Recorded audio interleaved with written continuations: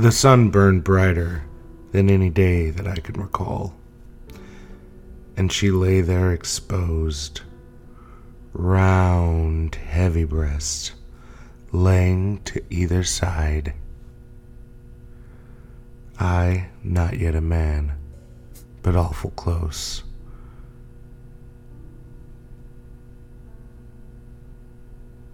Looked through averted eyes. I had never seen something so simultaneously natural, yet otherworldly. She read a pulp novel with a loved and tattered spine, and I thought crystallized in my brain that the things that we cherish, we ultimately destroy. Not yet a man, but awful close. On the radio, a soul song went through the motions. Why don't they make love songs anymore? Everything is sex and sadness, she called to her lover.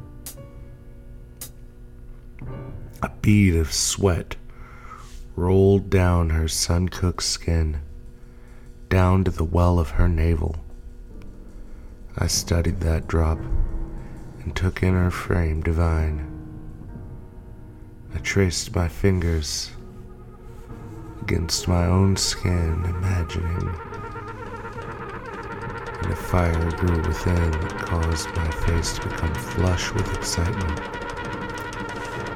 It reminded me of speaking in front of a crowd, not yet a man, but awful close.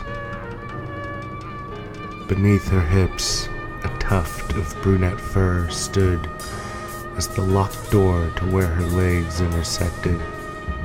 It shined from the radiant glow of the sun and sweat.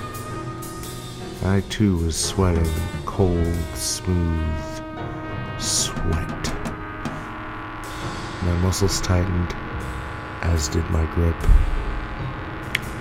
My breath felt like a winter's breeze, which perplexed me as the rest of my body was on fire, and my mind began to drift to fire, and how when it was really hot, it had a bluish hue, and something unexpected occurred. My knees buckled, as did my body, and my body erupted from the point of my cock. My clenched eyes were opened by the sudden scream of my subjective focus. That little fuck came on me! Not yet a man, but awful close.